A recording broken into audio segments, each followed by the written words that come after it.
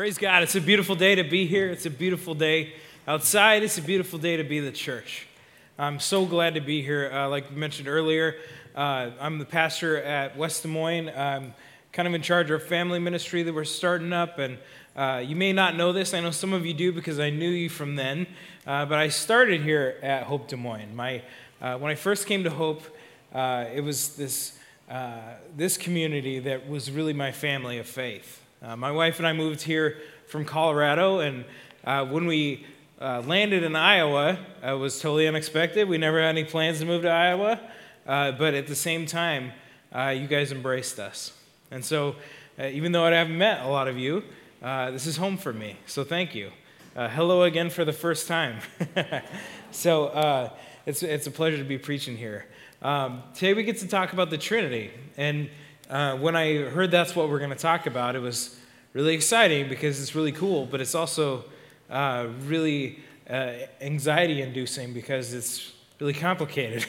How do you talk about the Trinity at all, let alone preach about it? And one of the things they tell you at seminary is they say, don't preach doctrine because people don't need doctrine. So then how do you talk about the Trinity without doing that? Well, you do it the way that Jesus did it. At seminary, they give you these words like homoousios. Everybody say homoousios. Now forget it. You don't need to know that, but it's this thing that they teach you about the Trinity that you don't need to know. You go to systematics class and they teach you all this stuff, and then you go to preaching class and they're like, don't preach all that stuff we just taught you. And then it's confusing. So why did you teach me that? Why am I paying for these classes? But when Jesus is with his disciples on the darkest night in their lives, when everything around them is crumbling, when everything they put their hope in seems like it's failing, he talks to them about the Trinity. And he tells them what God is doing. He talks to them about the Trinity by explaining the way that God is at work in their lives, by telling them that they can have hope in God. So this reading that we read is actually entirely a quote from Jesus in a much longer speech that takes up like 4 or 5 chapters in the Gospel of John. And he says, there's so much more that I want to tell you. There's so much more that you need to know, but you can't bear it now. When the Spirit of truth comes, he will guide you into all truth, and he will not speak on his own, but he will tell you what he has heard. He will tell you about the future. He will bring me glory by telling you whatever he receives from me, and all that belongs to the Father is mine. And that is why I said the Spirit will tell you whatever he receives from me. He's speaking a word of hope to people that are lost. So that's what I want you to get out of this. I want you to embrace the Trinity in a new way as this word of hope about the way that God is at work in your life. Because there either have been, there are, or there will be times in your life when it feels like the wheels are falling off, when it feels like you're on an adventure bike and all the bolts are loose, where you just can't make sense of the world. There's a movie that came out a while ago that I'm going to totally ruin for you if you haven't seen it. But it came out 10 years ago, so it's your fault if you haven't seen it yet. It's called The Village. And I really like this movie because of the characters and because of the scenery. But the main thing I like about it is the story. And it starts with the scene where you see a funeral, and it's this father, and he's crying over the casket of his son. And as he's crying, you see the headstone in the background.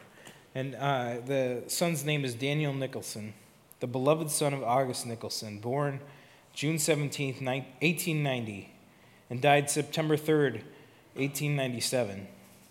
And so Edward Walker is kind of this leader in this village where he has to stand at this funeral and give this word of hope. He said, it's times like these that make us question, did we make the right decision to settle here? We're grateful for the time that we have.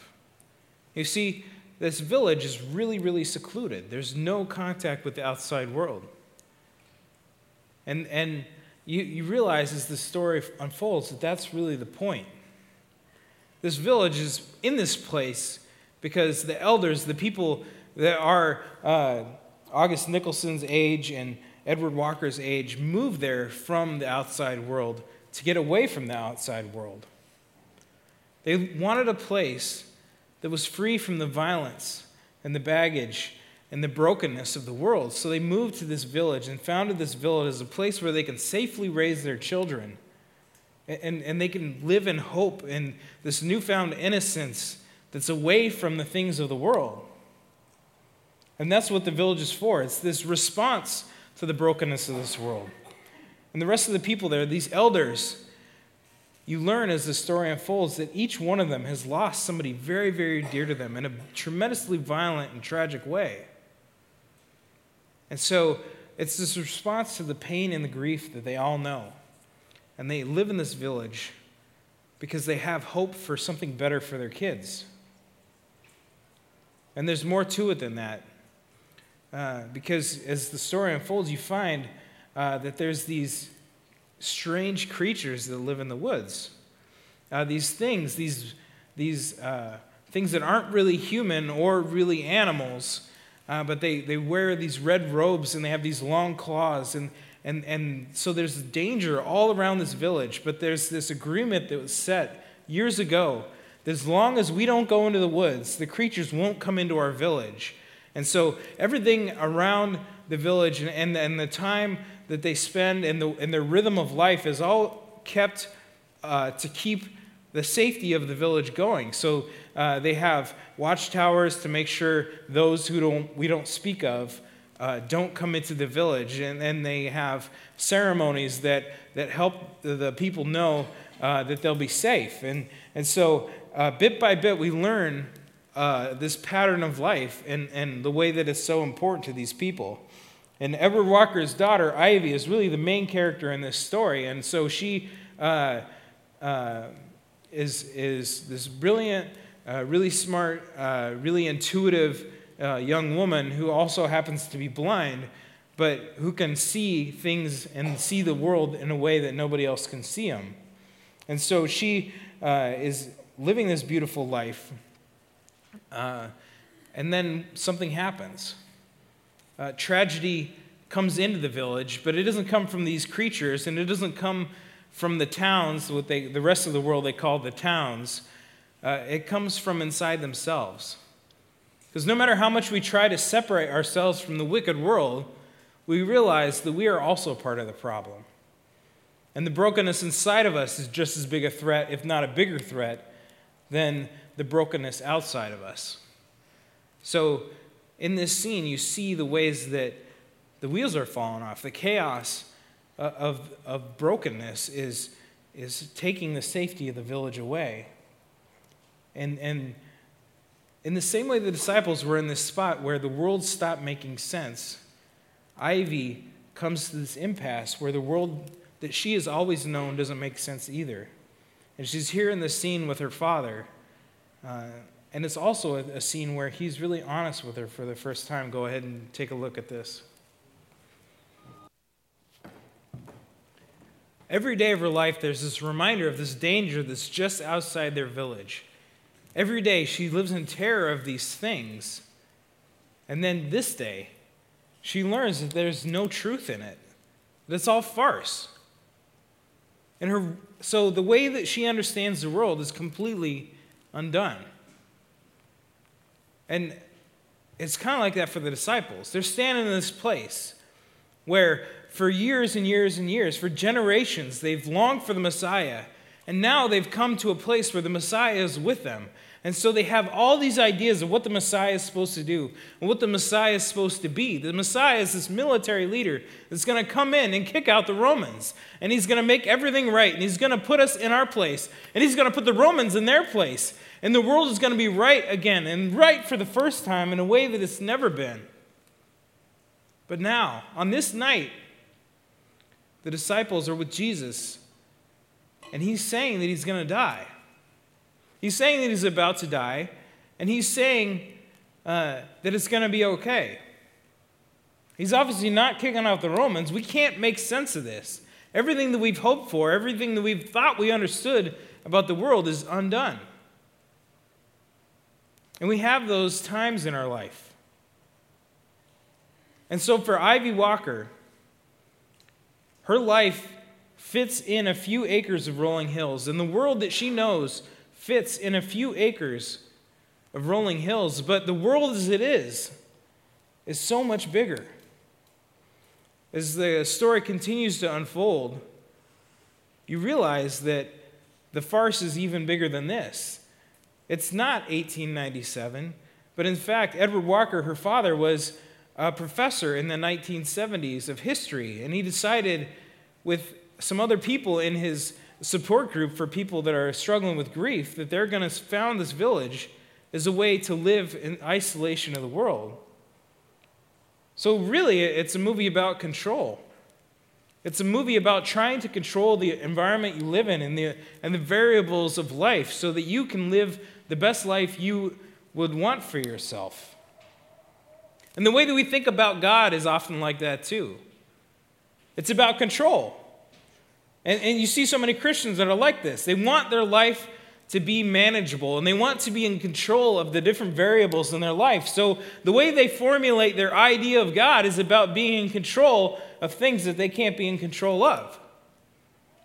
So you see people say things that aren't so helpful, or maybe their theology is not so true to life. We have this idea of God that as small as Ivy's world was, it fits in a few acres of rolling hills, and it's all beautiful and nice. But the idea of God doesn't measure up to the reality of God that's so much bigger. How many Christians do you know say things like, well, everything happens for a reason and it all has purpose, and God ordains everything, and it must be God's will. There's a friend that I know, and she's in AA, and she was at a meeting, and somebody was talking to her, and she was at this meeting describing some of the things that's happened to her. In the last year, she's experienced more grief and loss than anybody should experience in a lifetime. And she's at this meeting pouring her heart out, and this person says, wow, God must think that you're really strong to give you all this. And just cut to her heart. And she's not somebody that really buys into the whole church thing or the God thing, and she wrestles with what her higher power means. What is my higher power? And she says, what does my higher power think of me? That he would give me this because he thinks I'm strong. What kind of a God is that? If your God is about having control over your life, and your idea of God and the way that the God that you worship is all about you being in control, you're going to be really disappointed. You worship a God that is so small that when life doesn't make sense, when the world doesn't make sense, when the wheels are falling off, your God is not going to be up to the task. So we worship this God of mystery. The Trinity means that God is mystery. It means that God is bigger than our understanding. Augustine has this quote where he says, I don't believe because I understand, but I'm able to understand because I believe. So let me ask you, do you believe in things that you can't understand? There's something bigger that God is doing. There's something bigger that God is that I can't wrap my head around. And so the God that I need, the God that is bigger than my understanding. And I want to invite you to think about that. As we think about the Trinity, that's exactly what we need. As we think about the way that our lives are falling apart, that's exactly what we need. As we wrestle with the reality of God, we need a God that is bigger. So there's this theologian, his name is Soren Kierkegaard, and he wrote this prayer. It says, "Teach me, Lord, the fight of faith is not a fight with doubt, thought against thought, but a fight for character. Enable me to see that human vanity consists in having to understand."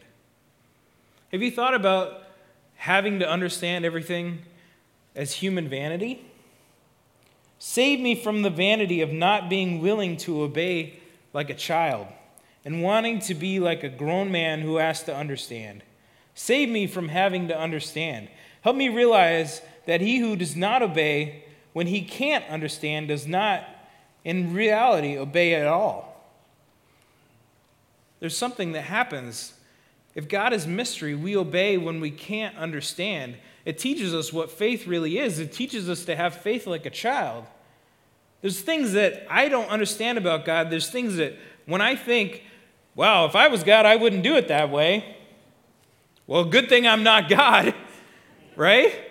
But so many times you hear people talk about God and they're like, well, I can't believe in that kind of a God because the God I love and the God that I worship wouldn't do it that way.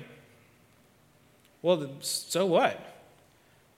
The fact that God doesn't do it the way that I would do it helps me know that he's God and I'm not. You see, the mystery of God and the reality of the Trinity saves us from having to understand. It saves us from having to explain everything. Sometimes mystery is a threat to our faith. Sometimes we feel like because we can't explain all the things of God, somehow our faith must be inadequate. Somehow we must have failed as Christians. And so it creates anxiety for us. But instead we need to embrace mystery and we need to say, the fact that I can't explain everything means that I have a faith that's greater than my understanding, and that's a beautiful thing, and that's a gift. It's a gift to not have to know everything. So we don't explain the Trinity. Sometimes we get in trouble like that, but we describe the Trinity. We use the language and the words and the examples that Scripture uses, and we can say some things about the Trinity. We can say that it's truth. We can say things about God that Scripture say, and that leads us to the idea of the Trinity, but at the same time, there's a great amount of mystery, and we can't explain it. So we know that God is one. It says in Scripture that there is one God, and so we believe that. And we know that the Father is God. So everybody say, Father is God. And we know that the Son is God. So everybody say, Son is God. And we know that the Holy Spirit is God. Everybody say, Holy Spirit is God. So all three are God, but there is one God. But we know that the Father is not the Holy Spirit. We know that the Father is not the Son, and the Son is not the Father. We know that the Son is not the Holy Spirit. We know the Holy Spirit is not the Father. And we can say this with certainty because we know it by faith. We know the Trinity by faith first, and then we accept it. And we can believe and we can understand God and the way that God has worked in the world in a new way without having to explain it away. And our faith is stronger for that. Our faith can have legs in a world that doesn't make sense because we don't feel like we have to explain everything. And when we do try to explain everything, it gets us in trouble. So I have a clip for you that my wife was a little unsure about because it's pretty nerdy, but I like it, and other people have liked it so far. So here's a clip that kind of talks about the pitfalls of trying to explain the Trinity. Take a look. Did you get all that? So when we try to explain it, we get in trouble every single time. And as I'm thinking about this, as I'm writing this sermon and wrestling with this and how do I explain it, I realize that God is not calling me to explain it. God is calling me to show it to you and ask you to believe it by faith in a way that can't be explained. And there's tremendous freedom in that. You see, it keeps me from having to be in control. And that's a beautiful thing. It keeps me from having to be the expert that has all the answers. So I can just loaf and just work on Sunday, right? I'm a pastor. But the reality is that the mystery can be really anxiety-inducing because we don't have all the answers. We feel like we should. It feels like we're going to be unmasked, that we're going to be shown as inadequate, that we're going to be shown as a fraud. And one of my pastors at seminary He's a really smart guy. Obviously, he's a professor, and he has all these degrees, and he's this expert in all these things. And he took his kid to the Suzuki method of teaching for learning the violin. And if you don't know anything about this, it's this great, intuitive, interactive way for kids to learn the violin from a very young age. And part of what they do is they have the parents interact a lot with the learning of the instrument and take a bigger part in understanding how to learn. And then one of the things they do is they have the parents learn a song on the violin so they understand what their kids are going to go through. And so he had to learn Twinkle, Twinkle, Little Star. So here's this highfalutin ivory tower professor learning with Twinkle, Twinkle, Little Star on the violin. And they have a recital at the end of this part of the teaching where his hand is shaking so much he can hardly put the bow to the strings. It's like he speaks in front of hundreds of people at a time, and here he is, completely terrified of Twinkle, Twinkle, Little Star. When we're not in control, when we're not shown to be the expert, it creates a lot of anxiety. And this completely applies to the way that we approach God. We feel like because I'm a Christian, I should have all the answers when my atheist friend struggles. Or when they come to me with questions, I should have all the answers. I should have a Bible verse in my back pocket so that when somebody needs one, I got it. And I feel ashamed that I don't. And I feel ashamed when I don't know the Bible stories that the pastor's talking about. I feel like a lesser Christian. I feel like I've failed in my faith. And because I can't explain the Trinity, I feel like I'm not that great of a Christian. And so I feel shame. The mystery of the Trinity frees us from having that shame. Don't be ashamed of what you don't know. See, children are great at not being experts because they don't know anything. We as adults, we feel like we have to be experts in everything. And as Christians, we feel like we have to be experts in God. And it does us great disservice. So I want you to be free from that and say, I don't know.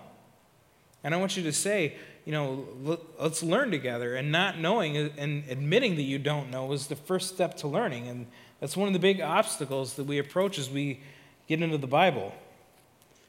So what we end up doing is we end up hiring professionals to do everything. And that's part of our culture.